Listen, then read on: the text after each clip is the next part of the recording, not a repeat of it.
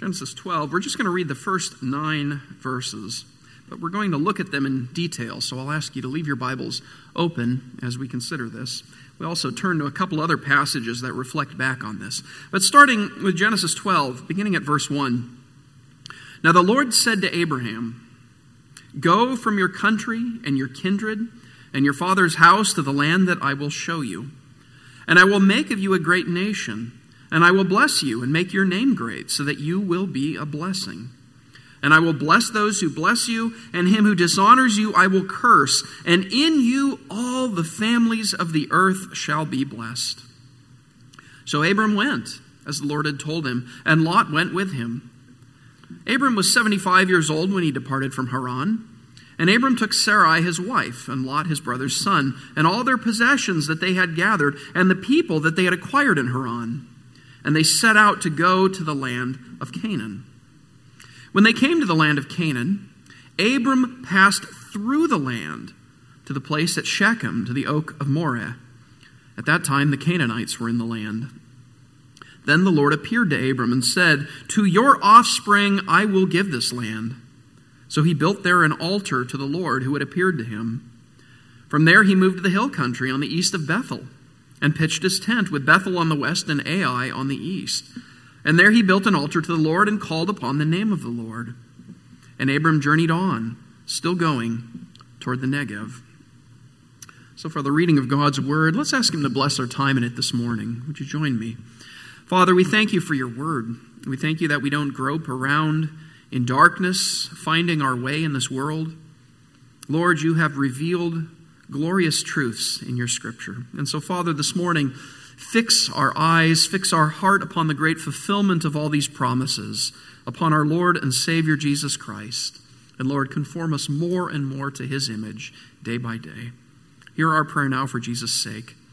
Amen.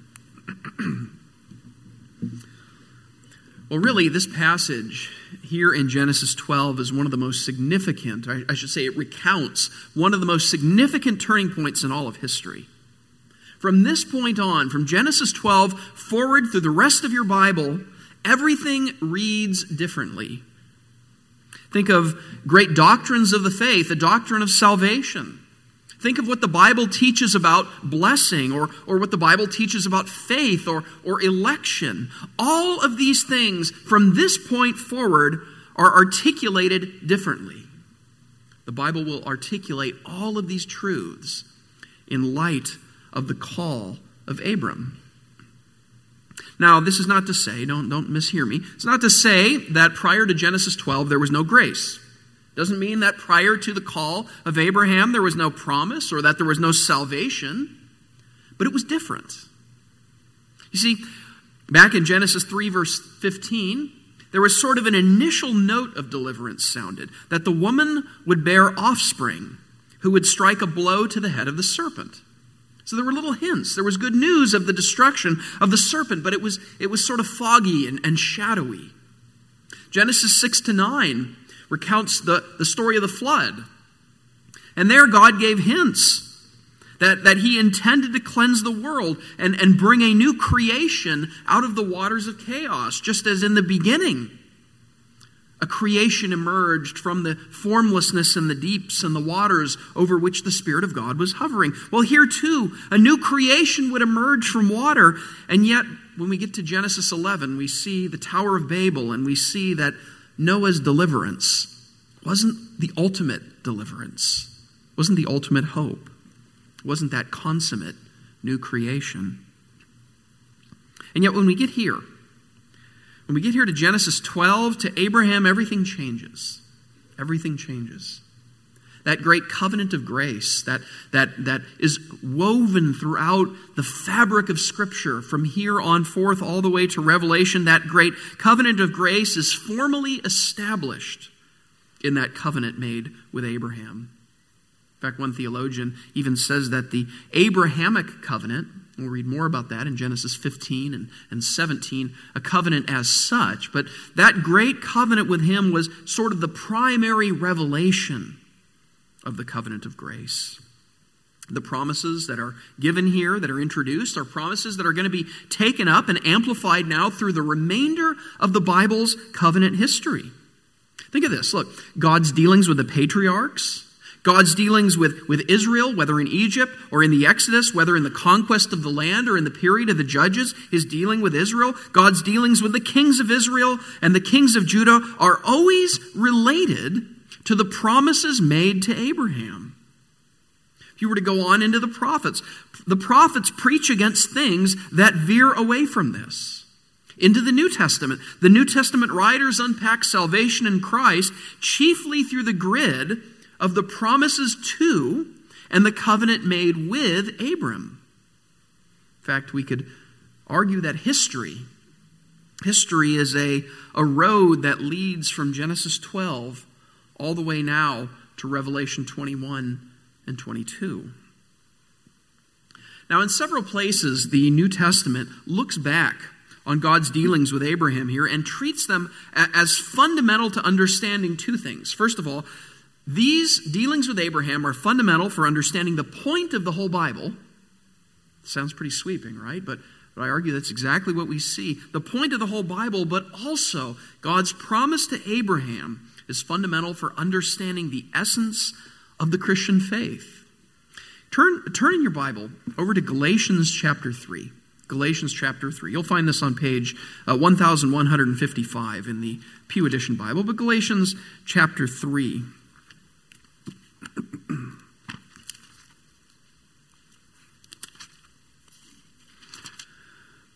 We're going to hear some verses and see how Paul, the Apostle Paul in the New Testament, rejects salvation by works, but he does so by looking to Abram.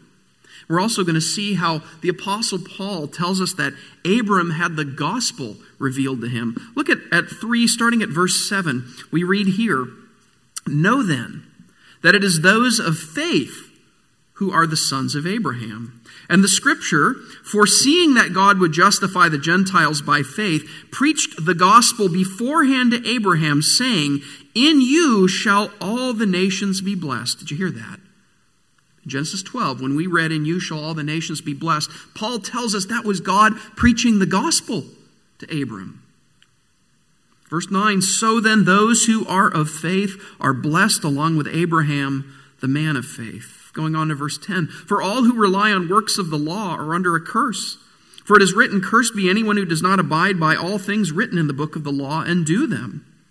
Now it is evident that no one is justified before God by the law, for the righteous shall live by faith. But the law is not of faith. Rather, the one who does them shall live by them. Christ redeemed us from the curse of the law by becoming a curse for us. For it is written, 'Cursed is everyone who is hanged on a tree.' So that in Christ Jesus, the blessing of Abraham might come to the Gentiles, so that we might receive the promised Spirit through faith." Pretty dense passage here. We could almost have a separate sermon on that, but I promise I won't keep you into early afternoon. But look what's going on here. In verse 8, the gospel was preached beforehand when God said to Abraham in Genesis 12, verse 3, "In you shall all the nations be blessed."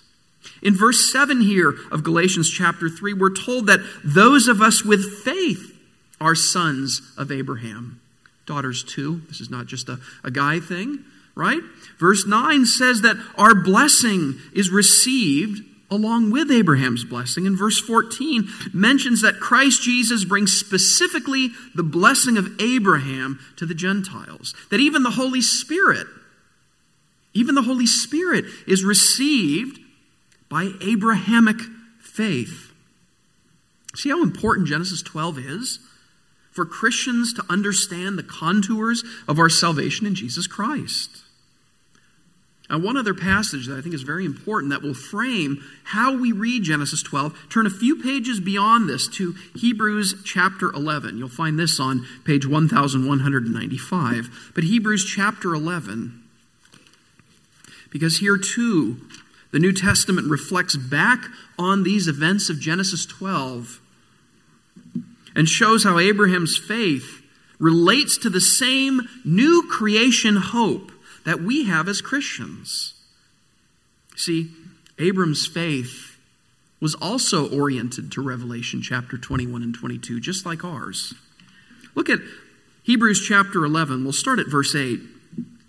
Verse 8 through 10, we read, "By faith Abraham obeyed when he was called to go out to a place that he was to receive as an inheritance. And he went out, not knowing where he was going. By faith he went to live in the land of promise as in a foreign land, living in tents with Isaac and Jacob, heirs with him of the same promise. For he was looking forward to the city that has foundations, whose designer and builder is God." And skip down to verse 13. "These all died in faith, not having received the things promised, but having seen them and greeted them from afar, and having acknowledged that they were strangers and exiles on earth. For people who speak thus make it clear that they're seeking a homeland. Now, if they had been thinking of that land from which they had gone out, well, they would have had opportunity to return. But as it is, they desire a better country, that is, a heavenly one. Therefore, God is not ashamed to be called their God, for he has prepared for them a city." Again, we could have a whole sermon on these verses here as well, because they are so densely packed with deep theological reflection on earlier revelation. But the key is that here too, the New Testament is looking backwards to Genesis 12. Abram did what God instructed because he believed. He believed God's promise. He had faith in his word. It's especially important to see that Abraham wasn't just concerned with earthly blessings. He wasn't just concerned with temporal blessings, blessings to be received in this life in the land of Canaan. He wasn't chiefly concerned with a mass of land that is now found on your map in the eastern Mediterranean.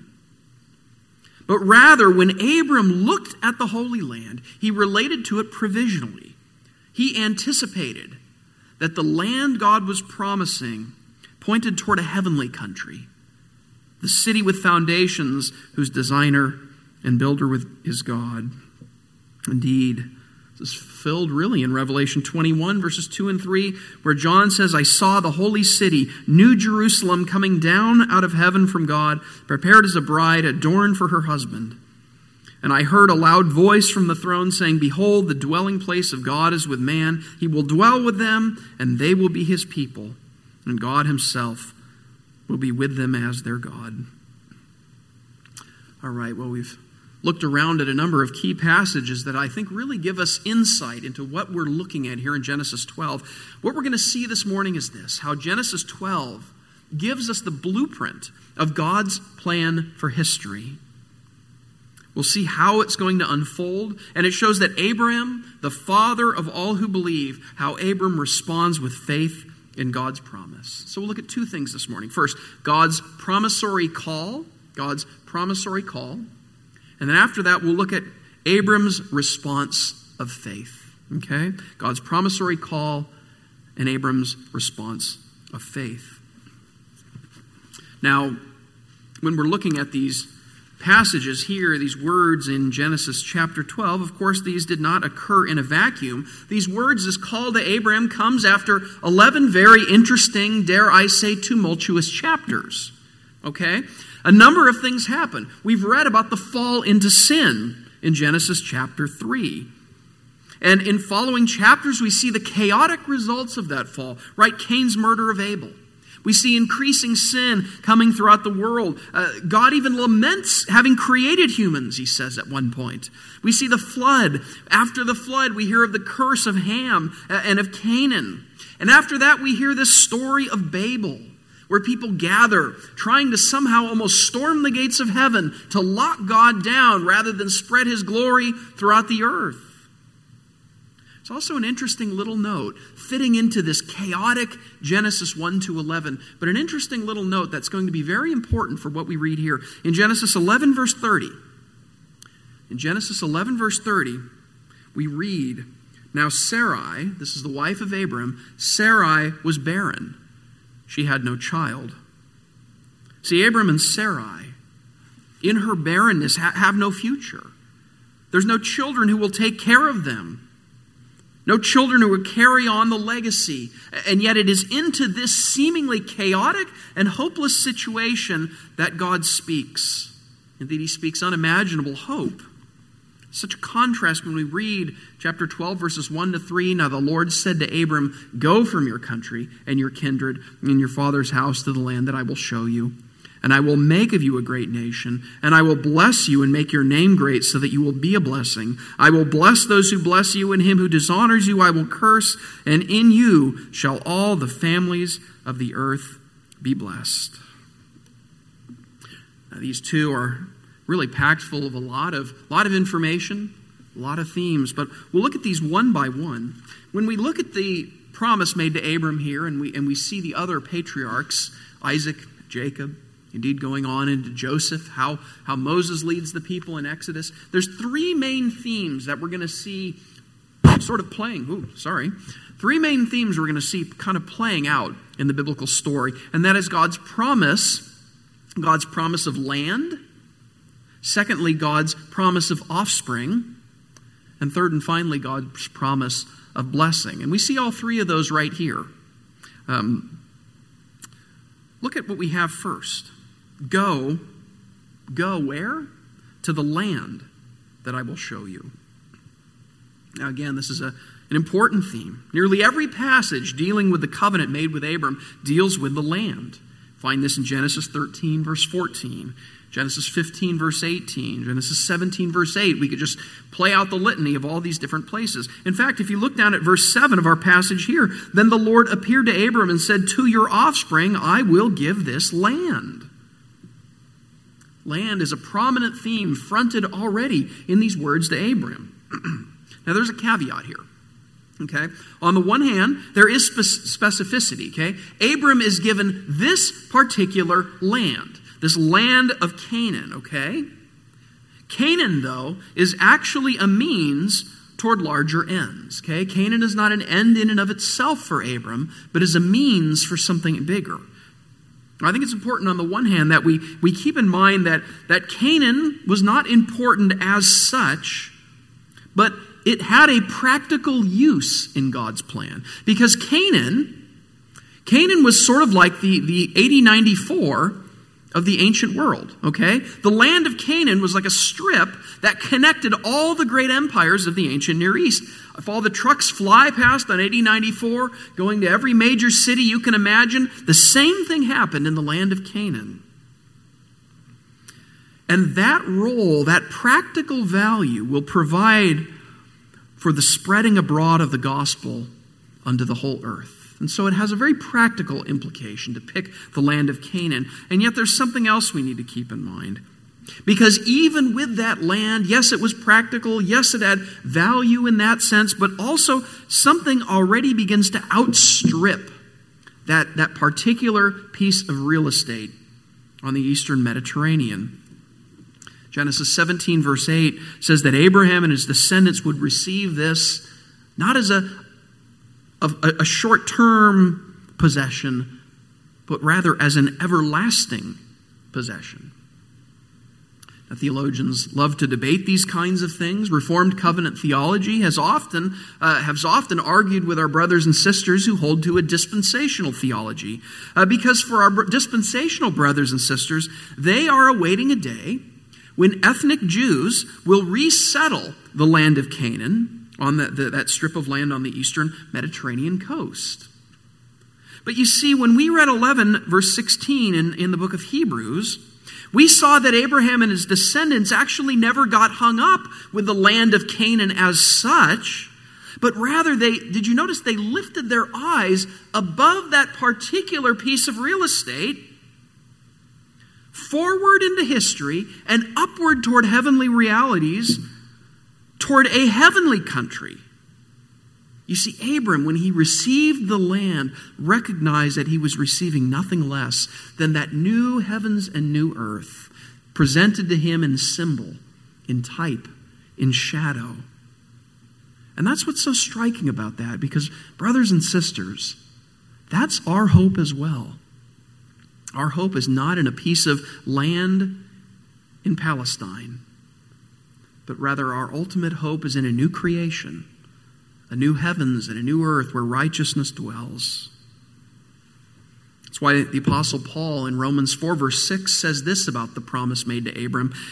Paul says, "For the promise to Abram and his offspring that he would be heir of the world did not come through the law, but through the righteousness of faith." Now wait a minute. The world?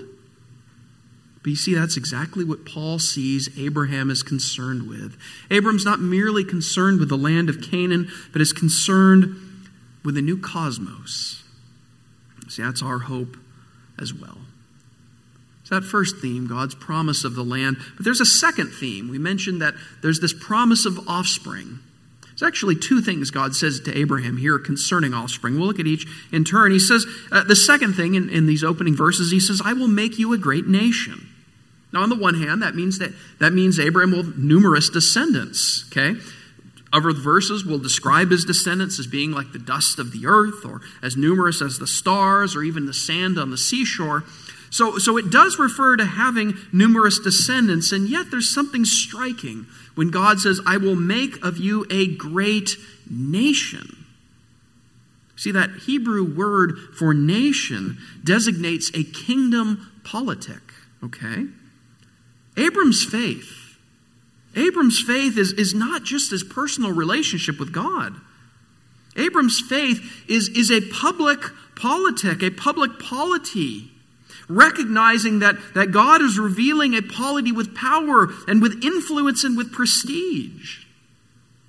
Now, that's not going to happen right away for Abram. Okay? Verse 6 in our passage this morning tells us that at the time the Canaanites were in the land.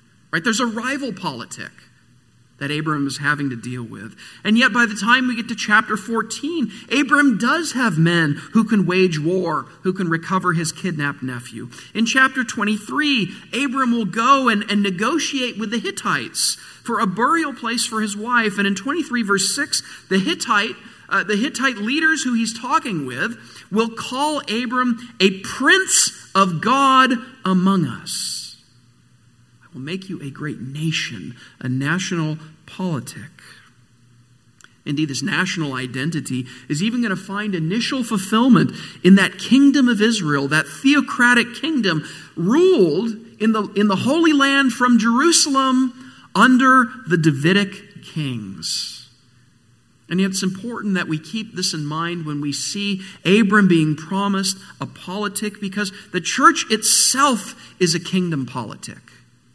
And don't mishear me. I'm not saying the church needs to now go out and lobby Congress on this, that, and the other issue, right? There's plenty of political debates that brothers and sisters can have with one another. And yet when we gather as the church, we are not merely gathering to profess our private beliefs about God, but rather we are gathering to testify to anyone who sees us parked here, anyone who hears our singing or our preaching, to testify that Christ is king, not Caesar.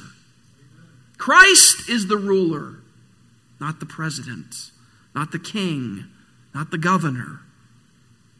We cooperate with governments, yes, but only to a degree, insofar as they do the bidding of Jesus Christ, the great King. And so Abram is given the promise of a great nation. Another thing, though, relates to this promise of offspring. The third thing that we read in Genesis 12 is he says that I will make your name great. God says, I will make your name great. Keep in mind, this isn't merely saying Abram will be popular, right? Abram's not going to be on the cover of Time magazine. Abram's not going to suddenly have 1 million Instagram followers, right? That's not what's being described here, merely that he will be popular. But this language of having a great name is royal language. For example, 2 Samuel 7, verses 8 and 9, a famous royal passage about the Davidic dynasty, we read, Now therefore thus you shall say to my servant David, Thus says the Lord of hosts, I took you from the pasture, from following the sheep, that you should be prince over my people Israel. And I have been with you wherever you went, and have cut off all your enemies from before you, and I will make for you a great name, like the name of the great ones on earth. Hear how name is related to this kingly oracle to David. Psalm 72 tells us something similar. Psalm 72 is a great kingly psalm praising Solomon's kingship. And interestingly, in 72 verse 17 we read, "May his name endure forever, his fame continue as long as the sun. May people be blessed in him. All nations call him blessed." Did that stand out to you? His name is to be great, this great King Solomon, but he will thereby be a blessing. We'll talk about blessing in just a moment here, but we see Solomon beginning to be something of an initial fulfillment of this promise to Abram, of a great name, of a politic, and of blessing. Genesis 17 verse 16 says that Sarai's barrenness won't be answered by just any child. Her barrenness won't give way to even many children, but rather, specifically, Genesis 17:16 says that Sarai will be the mother of those of great name. We read, "I will bless her, and moreover, I will give you a son by her. I will bless her, and she will become nations. Kings of peoples shall come from her." And here's why this is important. Here's why this is something not just from way back when in the Old Testament days, but something that affects us today, because ultimately that great royal name of Abram finds its fulfillment in Abram's offspring, our Lord Jesus Christ. As the Apostle Paul tells us in Philippians 2, verses 9 and following, "Therefore God has highly exalted him and bestowed on him the name that is above every name, so that at the name of Jesus every knee should bow in heaven and on earth and under the earth, and every tongue confess that Jesus Christ is Lord, to the glory of God the Father." You see, Jesus Christ's royal name is so great that Peter can say in Acts chapter 4, verse 12, "There is salvation in no one else, for there is no name under heaven given among men by which we must be saved." Who'd have imagined? Who'd have imagined that the call of Abram would set into motion the coming of Christ the King, the one who bears the greatest name of all, the one of whom we read in Revelation 19, verse 16, on his robe and on his thigh he has a name written, King of Kings and Lord of Lords. I will make your name great. But finally, God does promise blessing to Abram. Now, this is pretty dense teaching here in verses 2 and 3. Pretty compact, but in verse 2, God will provide Abram with a blessing just as he provides Abram with other things. But the verse ends now with a mention of Abram being a blessing.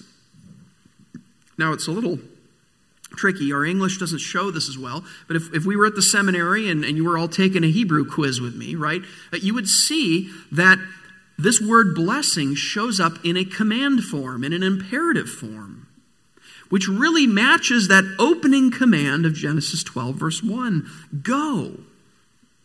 And what is being shown then is that Abram is called to go chiefly that he might be a blessing.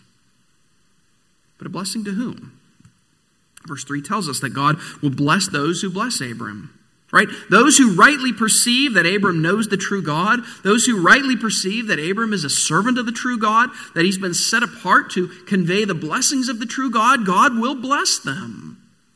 Whereas those who dishonor Abraham by attributing his life or doctrine maybe to superstition or to pragmatism, those who dishonor Abram maybe even by limiting his beliefs to his personal private beliefs, or attributing anything in Abram's life to anything other than the sovereign call of the true God, God says that he will curse them. Indeed, so central is Abram in God's redemptive plan that verse 3 ends by saying, "In you shall all the families of the earth be blessed."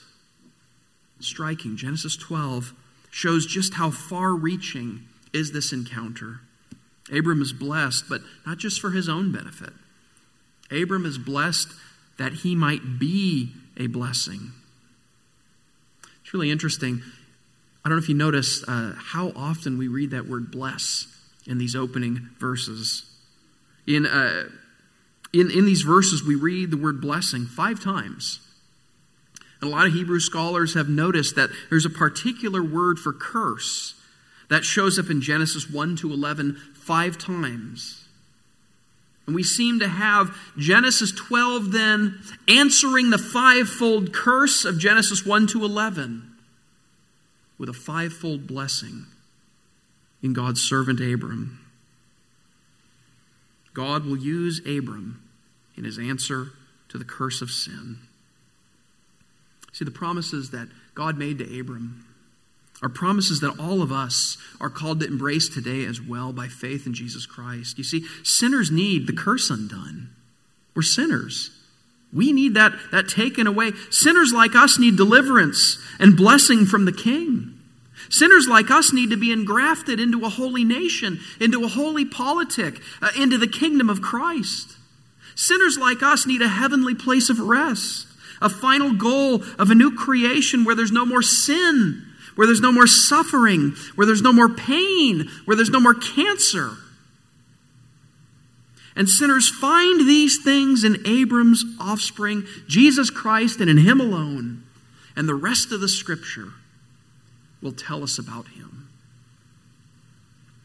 So first of all, God's promissory call. But that brings us to our second point. I'll try to move a little more quickly through that this morning. But we'll look at Abram's response of faith. It is striking that this passage begins with the word go. I think we need to keep in mind this isn't somehow creating a salvation by works, as though salvation is by faith plus going. That's not what the Bible's telling us. That's clearly not what the Apostle Paul believes is happening here. But we do see that God had a plan for Abram, right? Abram certainly probably had nice plans back in Haran. I bet you even back in Ur of the Chaldees, Abram had probably a nice idea of the bluegrass he was going to seed into his yard there, right? He probably had some good landscaping ideas. He probably had all kinds of ideas what life in Ur might look like. And yet God calls him to ditch those plans and dreams and embrace God's far better plan. Now, God didn't tell him all the details. Notice God didn't reason with him, try to argue him into convincing him that this was a good idea. God just said, go. Believe that I'm a trustworthy king, Abram. Do my holy and righteous will. Believe that what I've got in store for you is better than anything you can drum up for yourself. And what happens? Verse 1, God says, go. And verse 4 says, so Abram went. Nice little balance there in the Hebrew words. Praise God he did. Praise God he did. If he hadn't gone, our Bible would look very different. Our experience of God would be very different. I suspect the Bible may have read much more like that chaotic, curse-strewn opening chapters of Genesis. Now, when Abram arrives in the promised land, though, what we find at the end of our chapter this morning, he engages in a number of different actions. And we probably could lay out every single one of the things he does, but I think we can boil down the function of all these different actions to 2 different things. Abram engages in witness, and Abram engages in worship. Let's look at each, okay? First of all, Abram engages in witness through his land journey, but also through his altar building. Now look at verse 6. Verse 6 says that he passed through the land all the way to Shechem. And if you skip down to verse 8, it says he moved to the hill country near Bethel and Ai. And in the following verse 9, he journeyed on, going toward the Negev. Now keep in mind, I'm sure Abram was curious about what was in the land here, but this is not chiefly Abram exploring, looking for the place to best water his sheep, or the best place where he could pitch his tent, or the best place to get a cheap haircut. No, he's acting as a vassal. And Abram's travel through the land is something that a royal king would do to survey the territory belonging to the great king under whom he served. And one would traverse the land in the name of the great king to bear witness to the sovereignty of the great king. See, this wasn't just a traipse around the promised land with his RV. This was a testimony to the Lord's kingship. The same as it takes place with the altar building that we read about in verses 7 and 8. Now keep in mind, altars in the Bible usually are used for sacrifice. That's what we're most familiar with. And yet altars also function as commemorative stelae. Here's what a stele is. You know, when you go to a national park or something, and there's like a plaque. Maybe you go to a battlefield and there's a plaque saying, at this place was the battle of such and such, or at this place General so-and-so fell. Okay? It's a plaque of commemoration. And altars do the same thing. But you see, when an altar is built, not only is it used for sacrifice, it's a testimony, a monument to God's reign, God's claim over the land. And in Abram's building of altars, witness altars devoted to the worship of Yahweh begin to get placed right in Canaanite territory. Abram was not content to sort of keep a low profile here, just sort of skirt around and keep his faith in the promise private, but rather he throws down the gauntlet, erecting tokens of the Lord's kingship there in the land, saying, "This is the Lord's land." Sometimes we sing the song, "This is my Father's world." And we're making a similar claim. This is God's world, not ours. This is God's world. And any plans we might have for this world must reflect His plans. We'll point out, too, it's no accident that the cities mentioned here regarding altars are Shechem and Ai and Bethel and the Negev, because all of these are sites that will feature in a few more books. In the book of Joshua, when Joshua conquers the land, see, Abram is symbolically conquering the land for the Lord at this point, anticipating Joshua's conquest many centuries to come. Now, the time is not yet for them to be destroyed. Genesis 15, verse 6, Abram will be told that the iniquity of the Amorite is not yet complete, and yet Abram will still testify that the day is coming. The day is coming when sinners will be judged. So first of all, Abram engages in witness. But secondly, Abram engages in worship. We mentioned that altars do more than reflect worship, but they do no less than that. Abram doesn't harbor his trust in God inwardly. He doesn't keep his worship inward and private, but engages both soul and body, building altars where he physically engages in worship of God, there again testifying that God is the only object of worship. And in addition to this, verse 8 tells us that Abram called on the name of the Lord. Now, this phrase, to call on the name of the Lord, doesn't happen a lot in the Bible. But the last time we heard it was in Genesis 4, verse 26. To Seth also a son was born, and he called his name Enosh. At that time, people began to call on the name of the Lord. See, what Abram is doing here by calling on the name of the Lord is aligning himself with the godly line of Seth, worshiping God in a Sethite fashion. Sometimes this is an expression that can refer to prayer, to call upon God's name, but it is also an expression of profession, of identifying oneself with the name of the Lord. By calling on the Lord's name, Abram is saying, I'm the Lord's man. I'm a servant of the Lord. I'm a worshiper of the Lord. Indeed, I am property of the Lord. Now, Paul told us when we read Galatians 3 a few minutes ago that God proclaimed the gospel to Abraham, and we've seen that gospel message is just as vital and just as vivid today. That promise of a new creation land, that promise of a royal descendant, that promise of blessing to the nations. Brothers and sisters, that's our hope this morning. Because we've come here to profess that Christ has fulfilled these promises perfectly. And we proclaim these promises now to a watching world. Like Abram, we are those who are blessed that we might be a blessing in return.